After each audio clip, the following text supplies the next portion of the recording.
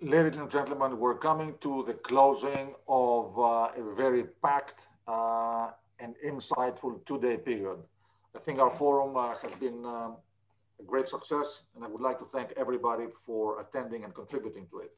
So today we're closing with what is traditionally putting together the collective wisdom of the Wall Street analysts and talk about shipping.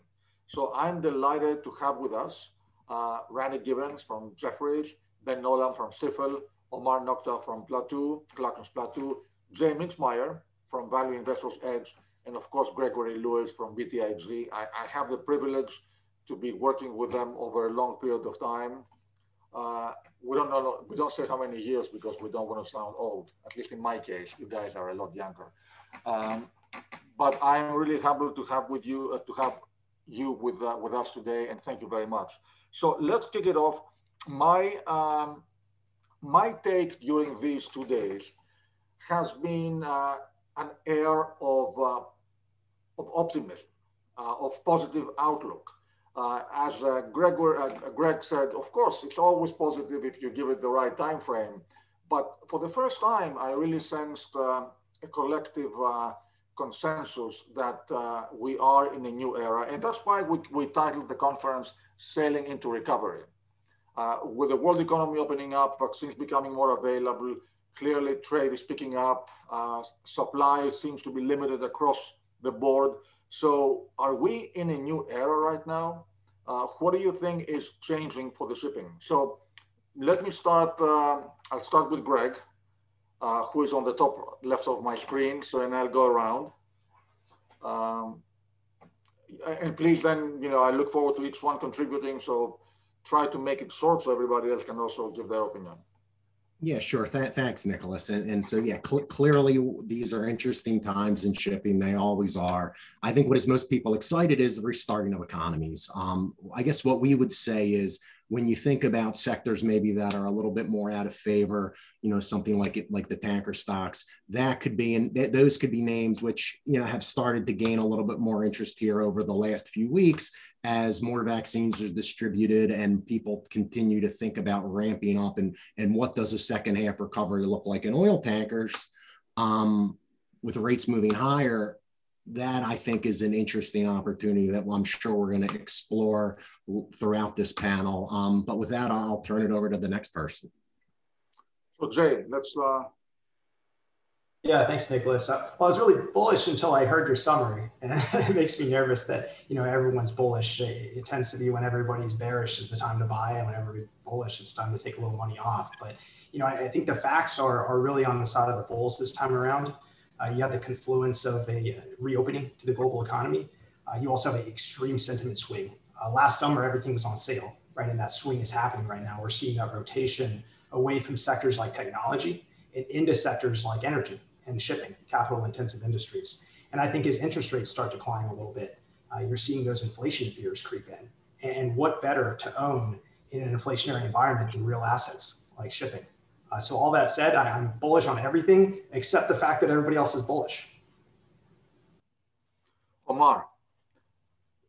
Yeah, it's interesting how, over the past 12 months, it's been such a sea change, right? A year ago, it was just about everything was just getting started down this negative path. And we stared into the abyss across several sectors. And here we are 12 months later. And like we've been talking about, the markets has emerged. And I think what's really interesting and why I think there's a sense of optimism, and Jay, I think it's optimism, not necessarily bullishness. This just happened really over the past couple of months, really. So I think it's still too early to get nervous. We're just getting started, and it's very similar to 2009 and 10, where we're coming out of the global financial crisis, where the demand shut down out of nowhere, and then a huge restart. It's very similar to that, except this time there's no order book staring at you that's going to basically eclipse that demand. And I think that's really what makes this very exciting is we've seen the demand surge, and now it's going to take some time for the supply to come back. Thank you. So Ben, if I can have your insight. Yeah, I don't have a whole lot more to add really than what's already been touched on, but I do think from an investor perspective, and there has been, at least for us, an increased level of investor interest even beyond sort of the normal level of optimism on the part of the owners and other industry people. But investors are obviously paying a little bit more attention. The stocks have begun to respond a little bit. And I think that there is an appetite, especially with so many other things that have run up. And in particular, a lot of even industrial names or other transportation names that have really moved up a lot over the course of the last, I don't know, 9 months or so. And shipping generally has lagged that a bit, with maybe the exception of containers. And so I think there is an increased level of interest in finding something that maybe is lagging but could follow the same path.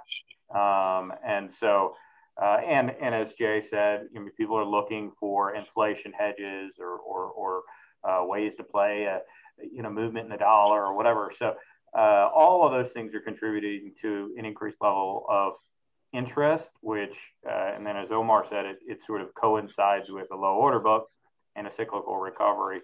So again, not too much fundamentally different than where the other guys are, but I do think, it is expressing itself in what is catching people's attention right now. So Randy, we can. Yeah, I would just add two things. I think both yesterday and today, you've heard a lot of, oh, well, in shipping, everyone's optimistic. Well, I think in every industry, in every company call, in every sector, CEOs and CFOs are optimistic, right? No one's saying, oh, the next 6 months are terrible. The next 3 years, our business stinks, right? So I don't think it's a shipping uniqueness there. Now, that said, the last time we kind of really saw this, kind of large consensus for the bullishness or for the optimism, whatever word you want to use, was probably 18 months ago, right? If you think back to maybe September of 2019, at this very forum, the Capital Link Forum back then, there was a lot of optimism out there. You saw very similar dynamics on the supply-demand equation. IMO 2020 was about to happen.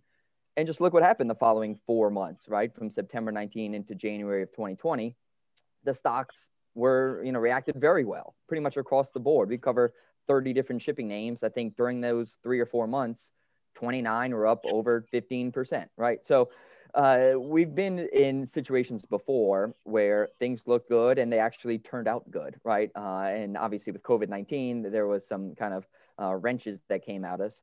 And 2020 was a very challenging year. So I think the hurdle is pretty low for 2021 to be better, right? Especially on the demand side, coupled with, as others have said, a very low order book on the supply side. So I understand why the industry is a little more optimistic now than it has been in previous years. Thank you. So instead of having the same question answered by all 5 of you, which makes it a little bit repetitive, if you don't mind, I will try to ask a question to somebody, and then of course, anyone who would like to jump in, you're very welcome. So I think we set the stage that 2021 clearly is a better year compared to 2020, that there is optimism, if not bullishness, depending how you see that. But let me ask you, shipping stocks have clearly come up. And Ben mentioned that I think, they were trading in comparison with other stocks in the market at lower levels. So now we have this catch up. Can this continue? So maybe Omar, I can go with you. Do you see the momentum of shipping stocks continuing? I mean, they have come up significantly in most cases. Yeah, thanks, Nicholas. I think absolutely. Just look, well, sorry, I can't use the word absolutely. I think that might be a little too guarantee-ish type language, but I think there's definitely upside.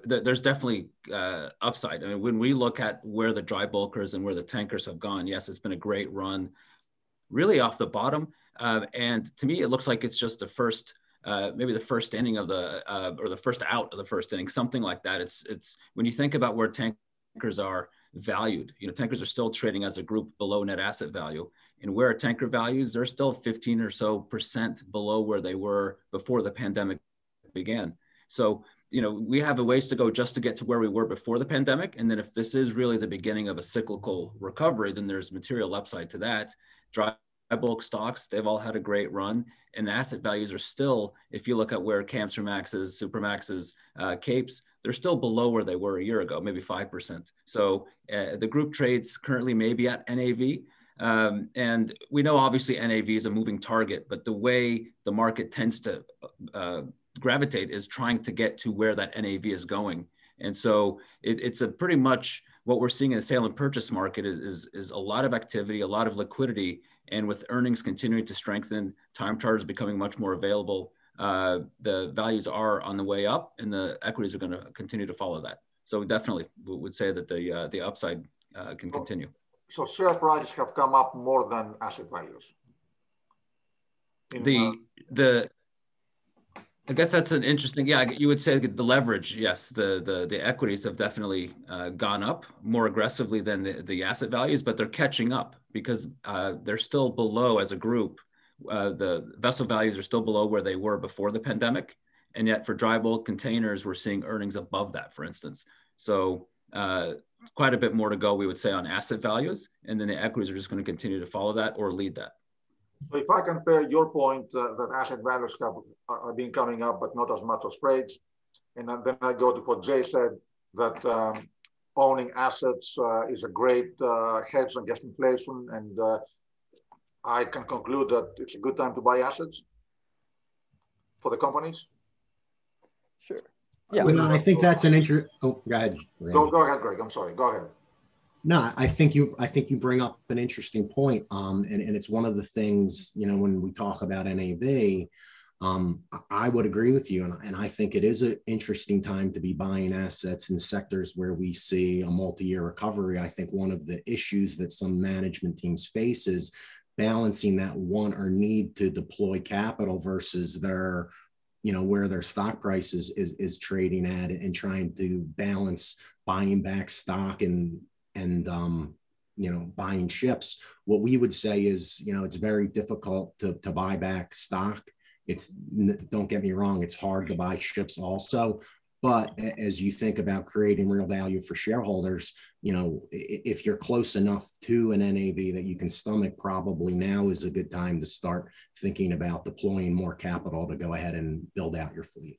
That's a great point. So now if I can go, for example, to Randy, if that's the case, and we said that there's limited supply and people aren't going to put new building orders given the overall uncertainty. And at the same time that the economy is picking up, freight rates are picking up, but asset values haven't gone up. That means we should expect brisk S&P activity going forward, and maybe that would bring assets up significantly. So is there a timing element? Yeah, you know, I think it's a combination of factors. And let me touch on something from the previous question as well. When you look at the equities having moved, you know, and we heard this a lot, and I'll just name two names, right? Danaos and Star Bulk. Danaos went from $3 to $5 to $7 to $10.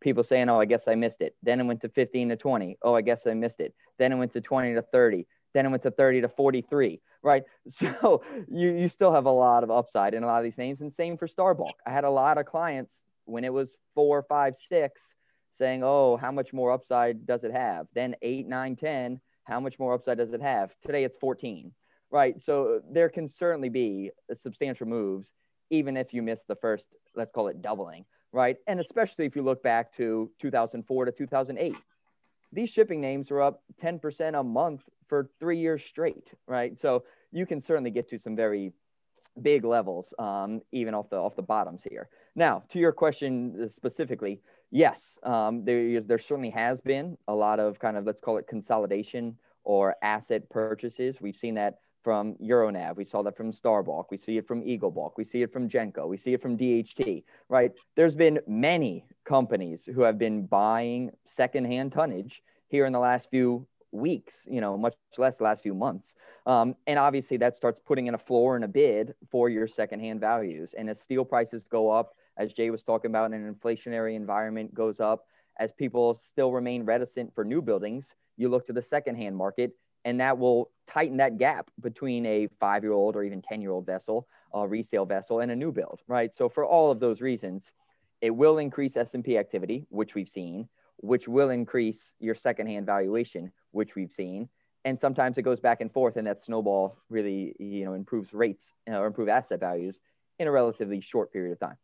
Yeah, I think Randy's point at the nails, it just shows what, we've been arguing for years, and I know analysts understand this, but leverage works both ways, right? And in the past decade, we've really just seen the negative effects of leverage, right? We've seen a 10, 20%, 30% asset decline lead to massive equity dilutions, even bankruptcies. But with a company like Danaos, the perfect example of how leverage can work in the opposite direction, and how, Danaos moved from, $4 to 10, and maybe that was closing part of the gap, but then, they have 80% financial leverage. So when the asset value is doubled, you're in a situation where the stock's 42, 43 today, and they still trade at a discount. So it's very fascinating to see that. And I think, the low-hanging fruit of just sentiment has already been picked, right? In terms of like discounts to NAV and stuff like that. The next leg of the market is going to depend on the fundamentals. It's going to depend on the earnings. It's going to depend on the time charter equivalent rates. That's what matters at this point for the next leg. So if you're bullish on those things, if you're bullish on the rates, then absolutely the stocks can move. But the low-hanging fruit of just closing the discount gap, that trade's kind of already mostly played. You're very right, James. So maybe now going to Ben.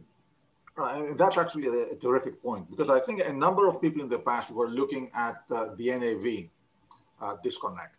And of course, you don't buy into a company if you don't believe that the outlook is positive, no matter how big the NAV discount is. So now maybe based on what we described, it's time to look at cash flow. If you believe that the freight rates have legs going forward, maybe it's time to look at cash flow. And if you trade an NAV discount, then maybe that's an opportunity in terms of timing. Is that, Randy was telling me the other day that he has seen a lot of growth investors coming into value because now they expect these discounted stocks exactly to perform better. Is that something, Ben, that you agree with? Oh, yeah. Well, in general, the theme has certainly been, especially since the first of the year, I guess, value over growth. But that's also true, an increased level of interest in cyclicals or whatever. And that's always, I think probably all of us have had this conversation with people where they call and say, okay, well, what's the price to NAV? Okay, well, so what am I playing for here? And ultimately, NAV is only a reflection of people's forward expectations of cash flows. If those expectations of cash flows change substantially, and they can in this business, unlike anything else that just about that I'm familiar with, you have to shift your mindset from, okay, how much could I liquidate this for today, to how much are those future cash flows really worth? And in periods of weakness, nobody's doing that math, right? Nobody cares. That's why they trade at such big discounts to NAV, because nobody has to own these things. It's transient investments for 99% of the people that look at it. But that, to Jay's point earlier on leverage, that not only is it financial leverage, but it's also operating leverage. And when things turn around, as probably everybody who's on this call knows, it doesn't just move in small increments. It moves in huge, gigantic steps. And, whether or not we're on the cusp of one of those, we'll see. It certainly feels like it's possible, and there's more people believing that it is. But really the math behind that calculus is the transition from today's asset prices to tomorrow's cash flow potential. Bravo, that's exactly it. That's very well said. So, Greg, let me come to you. After Ben's, very succinct way of putting it, is there anything that can derail this? I'm sorry, could you repeat that? Anything that could derail this. Yeah. Yes, there's always risks. I think and each sector is going to face its own risks. We can use real world examples, right? While container shipping has done wonderful, there's some debate that container shipping is more of a shelter in place type sector, where oil tankers is more of a post get out in the world and do things. So depending on which sector we're thinking about, there are absolutely risks here. as well as, hey, it's a tentative recovery. Randy was mentioning earlier that Texas is reopening, aggressively. I was walking around New York City the other day. New York City's not there yet. And so as we think about some of the recovery and the expectations around where oil demand is going to be in 6 months, where dry bulk demand is going to be in 6 months, a lot of that is going to have to do with the pace of the recovery. I'll let other people kind of talk about where we think that's going. We're constructive on the opening of the economy around the world. But with that, I'll kick it over to who's next. Well, I'll just say anybody who, after having gone through the year that we just went through, thinks that there isn't some risk that things could be derailed has just been asleep for the last 12 months, right? I mean, the best we can do is have a certain level of confidence, but nothing is guaranteed or even close. Well, look, you're right. I think when you put in the pandemic and things like that, clearly there are still a lot of risks, even though it seems we have gone through the worst. But I think it seems that right now we're exactly coming into slowly, gradually into a new phase, and hopefully it will take time, but we will go back into normality.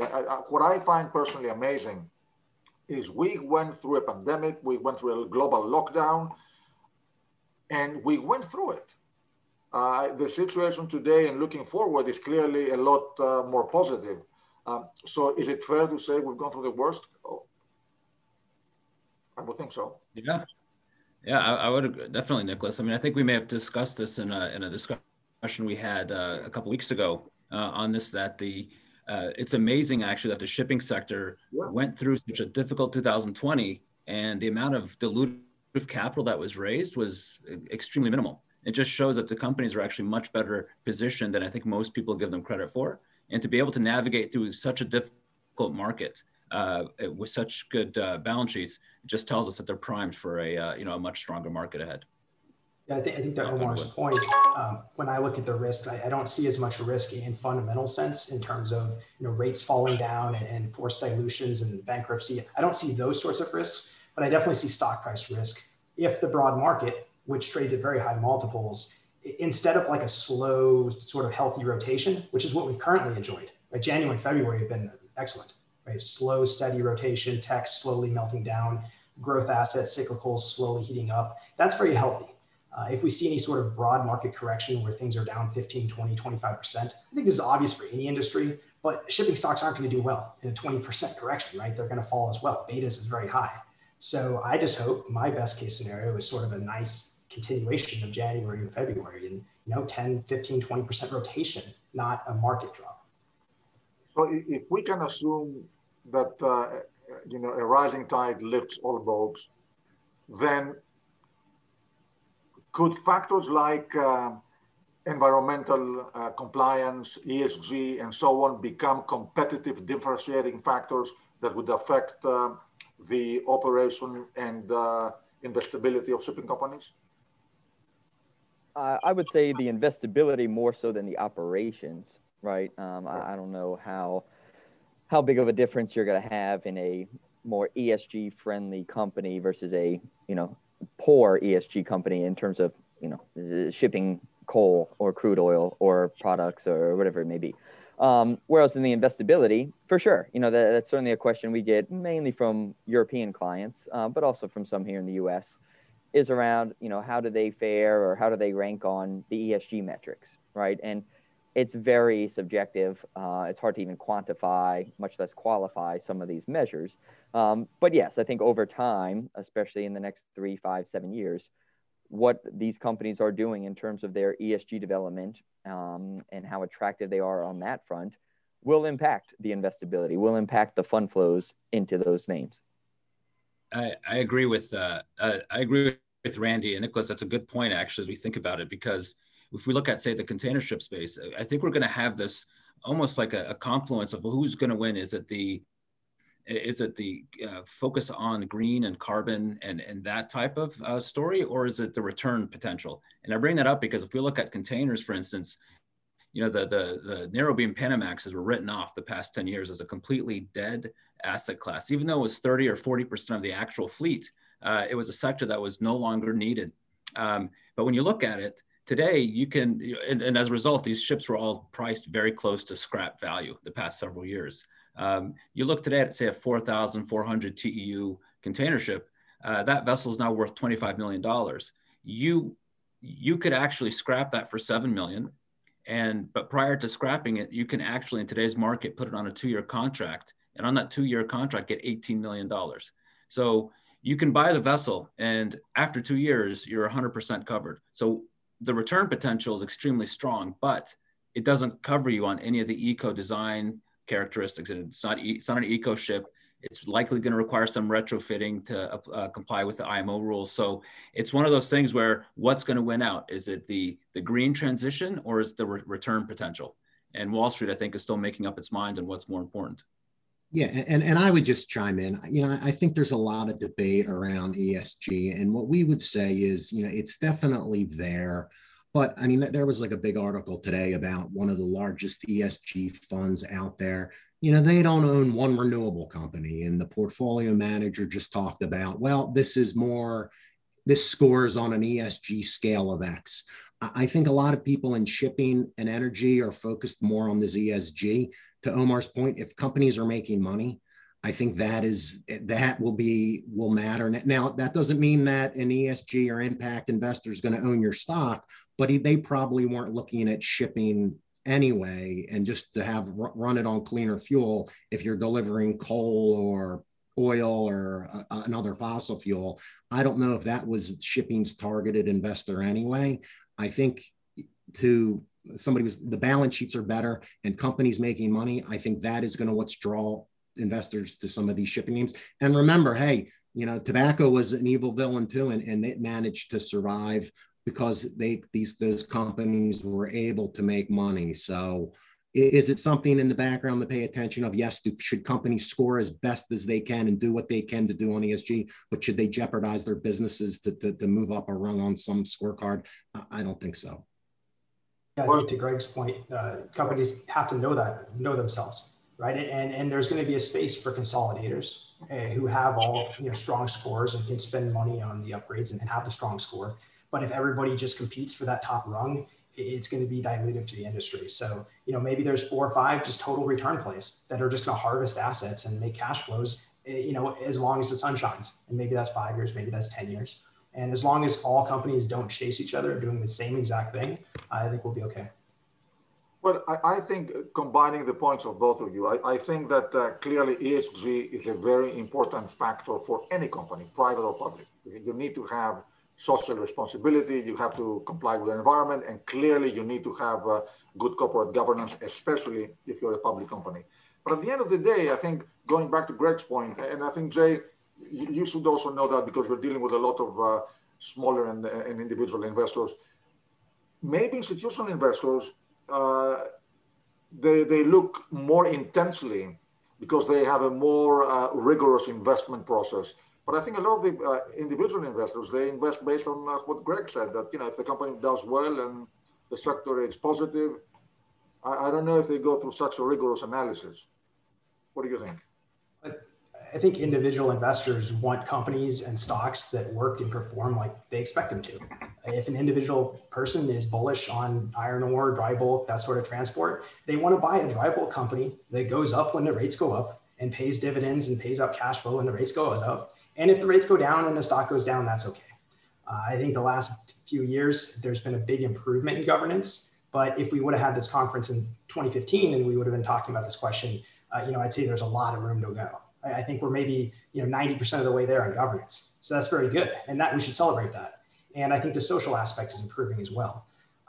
Environmental factors are certainly at the forefront, but I do agree with you. I think that individual investors already take all of that into account. They already understand they're getting into dry bulk. They're getting into tankers. They don't necessarily care as much about the environmental part. They just want to buy a stock that functions the way it should. So if I can ask Omar and Randy, and all of you actually, have you seen a lot more involvement from the part of institutional investors coming back into the industry? Yeah, I would say there's definitely been a lot more interest than there had been. I still think it pales in comparison to the crazy floating storage time period in that March, April, May, where there was just, it felt like the phone was ringing off the hook. But I feel like we had uh, a lot of traders coming in. It was more rented, the V1 tankers. They were playing the floating storage contango trade. But there's a lot more interest, and it's generalists, and it's also people that we spoke with in prior cycles who had taken a break for 5 or 10 years. So I would say yes, there's been a pickup, but it doesn't seem like we're there yet with a massive amount of interest and people piling in. Yeah, I think two things to that point. One is obviously the equities have been performing well, so people are now pricing in back half of 21, 2022 earnings, not necessarily looking at the next few weeks and months, but playing a reopening trade. But yeah, in terms of investor interest and interactions, certainly a lot of model requests, a lot of, who's going to win the most if asset values go up 20%, who has the most upside from here, a lot of just kind of sharpening the pencil for once they're ready to buy. They might not buy today, but saying, okay, we might miss the first 10, 20% from here, and then we'll get the next 80%, right? So I think those are the conversations I'm having currently.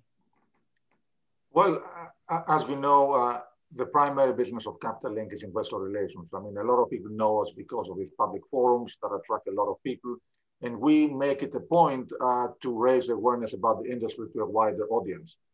But having said that, one of the things that we are constantly concerned in our investor relations practice is how do you raise awareness about shipping to a larger audience? I mean, all of us, we focus on shipping, we live and breathe with shipping, but at the end of the day, shipping has attracted a smaller universe compared to the overall universe of investors in the US. So how do we go out to raise more awareness and broaden the investor universe? Maybe you can give me some free advice that I can implement. I think more is less in terms of listed companies in certain sectors. In certain sectors, dry bulk is one of them for sure. Certainly, tankers is also one of them. There's too many listed companies, and they're too small. And you get a sort of thing where the sum of the parts, I guess, is less than it would be if there's like 3 or 4 companies. So I think a natural consolidation, which I think ESG is going to bring that about, a little bit more consolidation. I think that'll be healthy. You'll get more investor interest. Another big one is dividends. Look, I mean, I mentioned this at a conference last year, but there's 10 value investors hypothetically that like shipping, and maybe I'm one of them. There's 100 growth investors that like shipping, and they're coming in, and that's why the prices are going up right now. But there's 1,000 income investors that come into these things when the dividends are high. So are dividends the most healthy thing in shipping? Historically, they haven't. Hopefully, we'll be more responsible this time around. But that's really how you get retail interest, is dividends and predictable dividends. And hopefully we can turn that corner with less companies and more clear payout structures. Well, and I would add also, sorry, Nicola, and I would add also just simple profitability. I think that's clearly what's been missing from the sector, and I think why there hasn't been much interest. When we compare 2000 to 2010, that was an amazing cycle, amazing time period. And you did have a lot of investors coming into the space. The volumes were high, market caps were large. I mean, I think there must have been at least 7 or 8 dry bulk companies with over $1 billion market cap. And so, I know that's small relative to Wall Street's perspectives, but in general, that's still a sizable group of companies. But 2000 to 2010 was amazing. 2010 to 2020 was the exact opposite of that, and that's what we've suffered through, and why there hasn't been much as wide of an investor interest. And it looks like, looking ahead, profitability returns, investors will follow. Yeah, and I think the sustained earnings and maintained capacity discipline, right? We're seeing, very low order books now, but everybody's just waiting. I was on a sales call last week, and one of our sales guys who was around in 2008 and 9 says, well, when are they going to just push the order book back up to 50%? I think that's an aggressive move. I think it might go up to 15%. That's manageable, right? 50% is not. So I think that's still a concern. So seeing that, there will be some new build ordering to satisfy IMO 2030 to replace some old tonnage, but it's not going to be as crazy and as speculative as it was 13, 14 years ago. I disagree. This is ridiculous. This is cyclical to the extreme of cyclicality. It has been for the last 4,000 years. When things get nuts, people are going to do stupid things because they're greedy. I mean, greed is still greed, and people still have it. And with respect to sort of permanent profitability, that's a pipe dream. It's never going to happen. The way to think about shipping is date, don't marry, right? There will be times in different sectors when you want to own it before it goes up, and you want to sell it before it goes down. And it's not a perfectly linear upward sloping line. It's never has been, and it never will be. Well, no, and I think Ben is right. You know, and so what does that mean? And you've seen it, right? A few companies have tried to position their balance sheets and fixed dividends at the bottom of the cycle to kind of be through cycle stocks. Now, that doesn't mean that someone's going to own it through cycle. But I think what that enables an investor to do is, hey, the cycle is out of favor. Hey, lucky I missed the downside, but now I can kind of own it here as it kind of treads water for 6, 12, 18 months, not knowing about the solvency risk. I think there's still a lot of overhang across shipping, and hey, things are sunny today across multiple sectors and there's optimism. But, to Ben's point, we went through a multi-year period of, it just seemed like, every quarter or two, there was another company going bankrupt. And so I think that was a lesson that a lot of these companies have learned while their balance sheets are better. But no, these are trading stocks, and one or two of them maybe is going to be large enough to be a through cycle stock. But that, I think Jay's point, doesn't mean that they're all not. It's going to be a relative outperformer, not a broader outperformer. And there will still be cycles. I think I'm just saying the cycles will be longer, and the order book will grow. But I won't use the word absolutely per Omar's guidance, but I can say the order books won't get to 40%, 50% of the fleet. They might not even get to 30%. And I think that's the big difference than 12, 13 years ago. Tell that to the LNG sector right now. They're 24%. That's fine. Over 5 years. Oh, man. The only thing to add to Ben's points, I love it. Date, don't marry. The only thing to add to that is I hear from a lot of investors. I see it on message boards. I'm active on Seeking Alpha and probably too active on Twitter. But, there's this sort of perception that every single shipping spike is followed immediately by a shipping collapse. And that was a truism in the 2010s. But if you look at the 2000s, I'm not saying we're going to have a repeat of the 2000s by any means. But my point on date, don't marry, it also works the other way, right? I mean, you can have a little bit longer of a term. Don't marry your short, right? Don't marry your bearish impressions of shipping either. Well, to put it differently, don't date, don't get married, but maybe you can get engaged and try it out. But I think you guys are very right. But I think that is the mandate of every investor. Investors, however, we all are longing for the long-term investors. The reality is, and we talked about last time, I think investors are mandated to pursue the best return they can. Once you achieve that return, you're a migratory bird. You have to go on to the next investment. That is their mandate. On the other hand, shipping companies or any company, you are in that particular business for the long term. So I think as a public company, you have to manage the rotating investor base over time based on your cycle, based on your business development, and so on.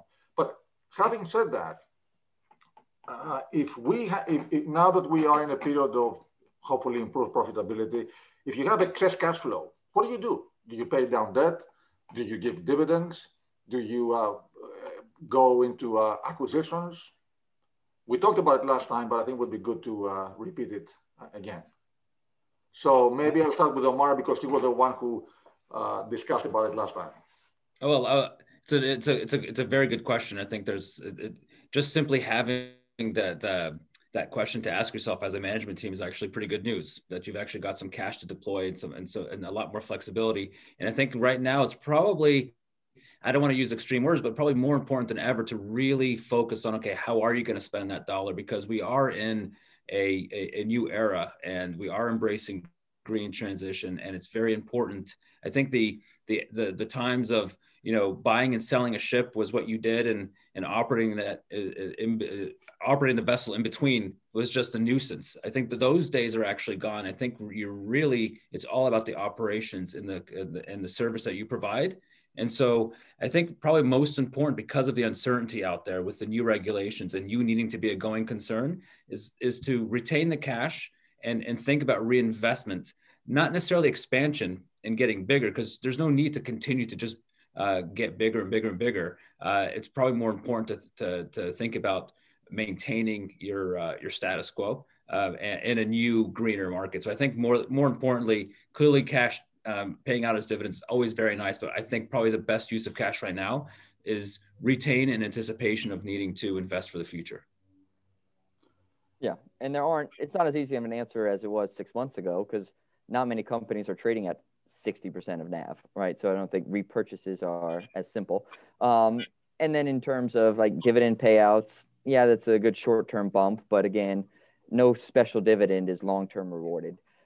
So I would say continue to pay down debt, especially the high-price debt. Now, most companies have their debt in order. Obviously, the balance sheets are much better now than they've been in quite some time, but there's still some high-price debt floating out there.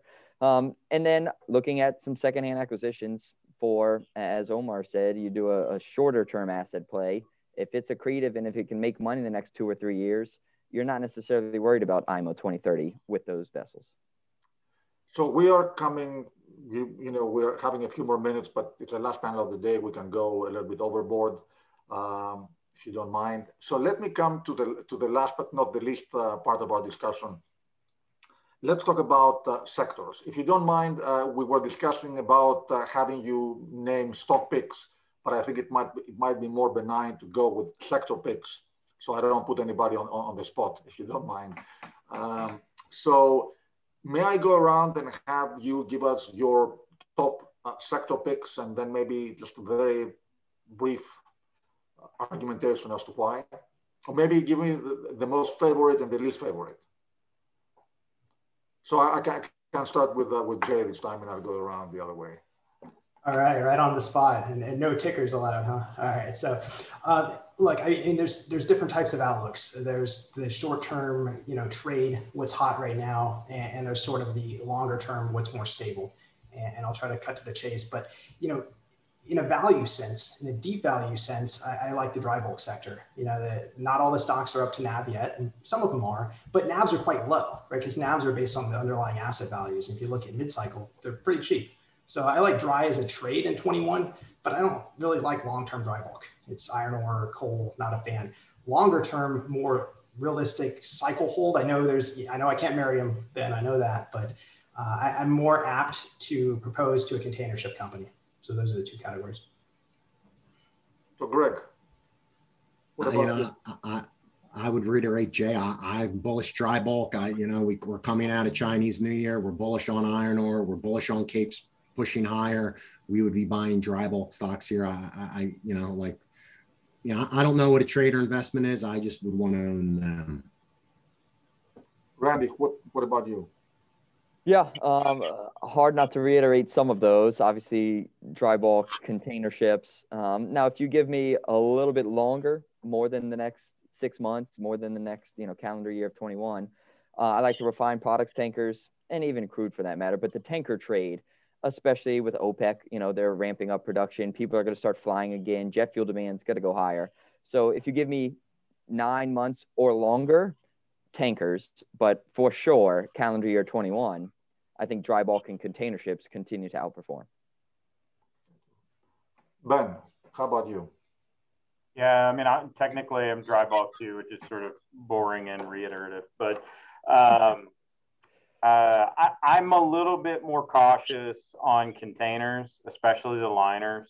I think that where we are is unsustainably high, and the new normal might be better than the old normal, but it's lower than where we are, and you're going to lose some momentum at some point, and it's going to be hard for stocks to continue to do well when there is downward momentum.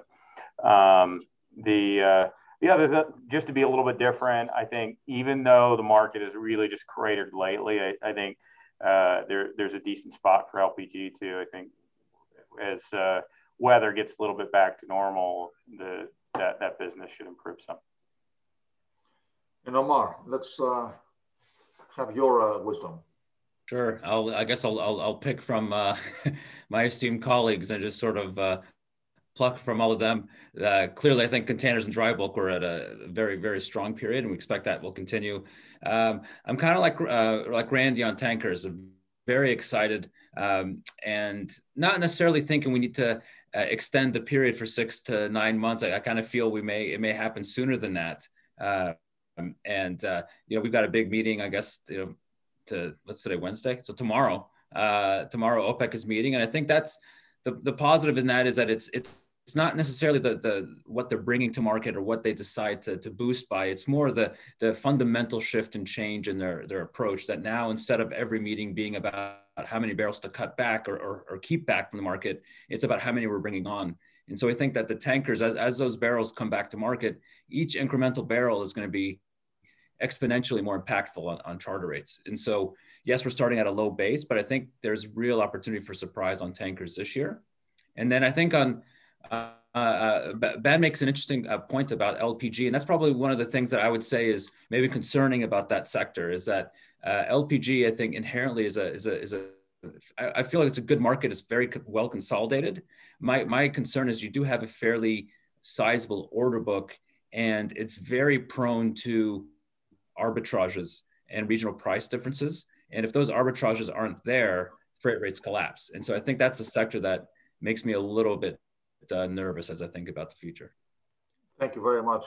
So before we conclude, can I ask you if you have any closing statements that you would like to share? Greg, I can start with you. Yeah, sure. Thank you. Nicholas, thank you for hosting this event. But what I would say is if you're looking at deploying capital in sectors, think about looking at companies that own scrubbers. The scrubber spreads has widened. Vessels that own scrubbers are making money. As we think the oil markets recover, we expect that spread to widen. And so this was a trade that kind of was left for dead last year, as COVID and oil and bunker spreads collapsed. We think that companies that are going to have scrubber exposure should outperform over the next 6, 12, 18 months. Thanks. Thank you. Jay. Yeah, thanks, Nicholas, for putting this all together. I think investors got attuned to the 2010s as kind of the normal in shipping, and they all kind of accepted that the 2000s were abnormal. And I think both of those things are somewhat true. The 2000s were abnormally high, but the 2010s were abnormally low. And there's a median point. There's a healthy point. Look, these are cyclical stocks. Maybe we don't want to marry them, but using the last 10 years as our guide is very risky. And there's kind of a common adage of, bulls make money, bears make money, pigs get slaughtered. And a lot of the stuff I see is people piling into shorts or piling into, anti-shipping viewpoints based on the last 10 years. I'd say take a 30-year cycle, look at that. And I think there's still some room to the median. Thank you. Ben, what about you? Any closing comments? Oh gosh, I like Greg's. I think that's a good idea on the scrubbers.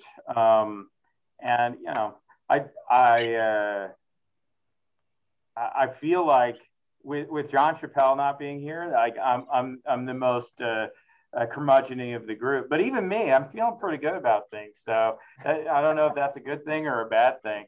We need maybe some balance with John to bring everything down a little bit. But anyway, I'll also, just to reiterate, thanks, Nicholas, for putting this on again and inviting me to. You're very welcome. Omar. Yeah, sure. Also, thank you, Nicholas, for putting this together. Very happy to participate. I'd say one of the interesting things right now is and we talked about this in a report earlier this week, is what we're seeing in the sale and purchase market across the board, where it's the first time in, I would say, since maybe 2008, where we've seen this much buying interest aligned across the various sectors. Tankers are active, dry bulk is active, container is active. And so it bodes well for overall asset values, but more than that, the liquidity in the system, banks being more willing to lend into the market. And so I think it's a very, very positive backdrop. And as we talked about earlier in this presentation, the companies that are public are all participating now, and that was largely absent for the past several years. So that's the. And Randy. Yeah. First, yeah, using the marriage and date, I'm a big advocate of marriage. Just find the right one, right? So when it comes to shipping, I like to use the adage, it's not time in the market, it's timing the market, right? Unlike the S&P. So you do want to get in at a good time. And we think that time is now, right? We think the supply picture is very good. We think demand is certainly inflecting higher.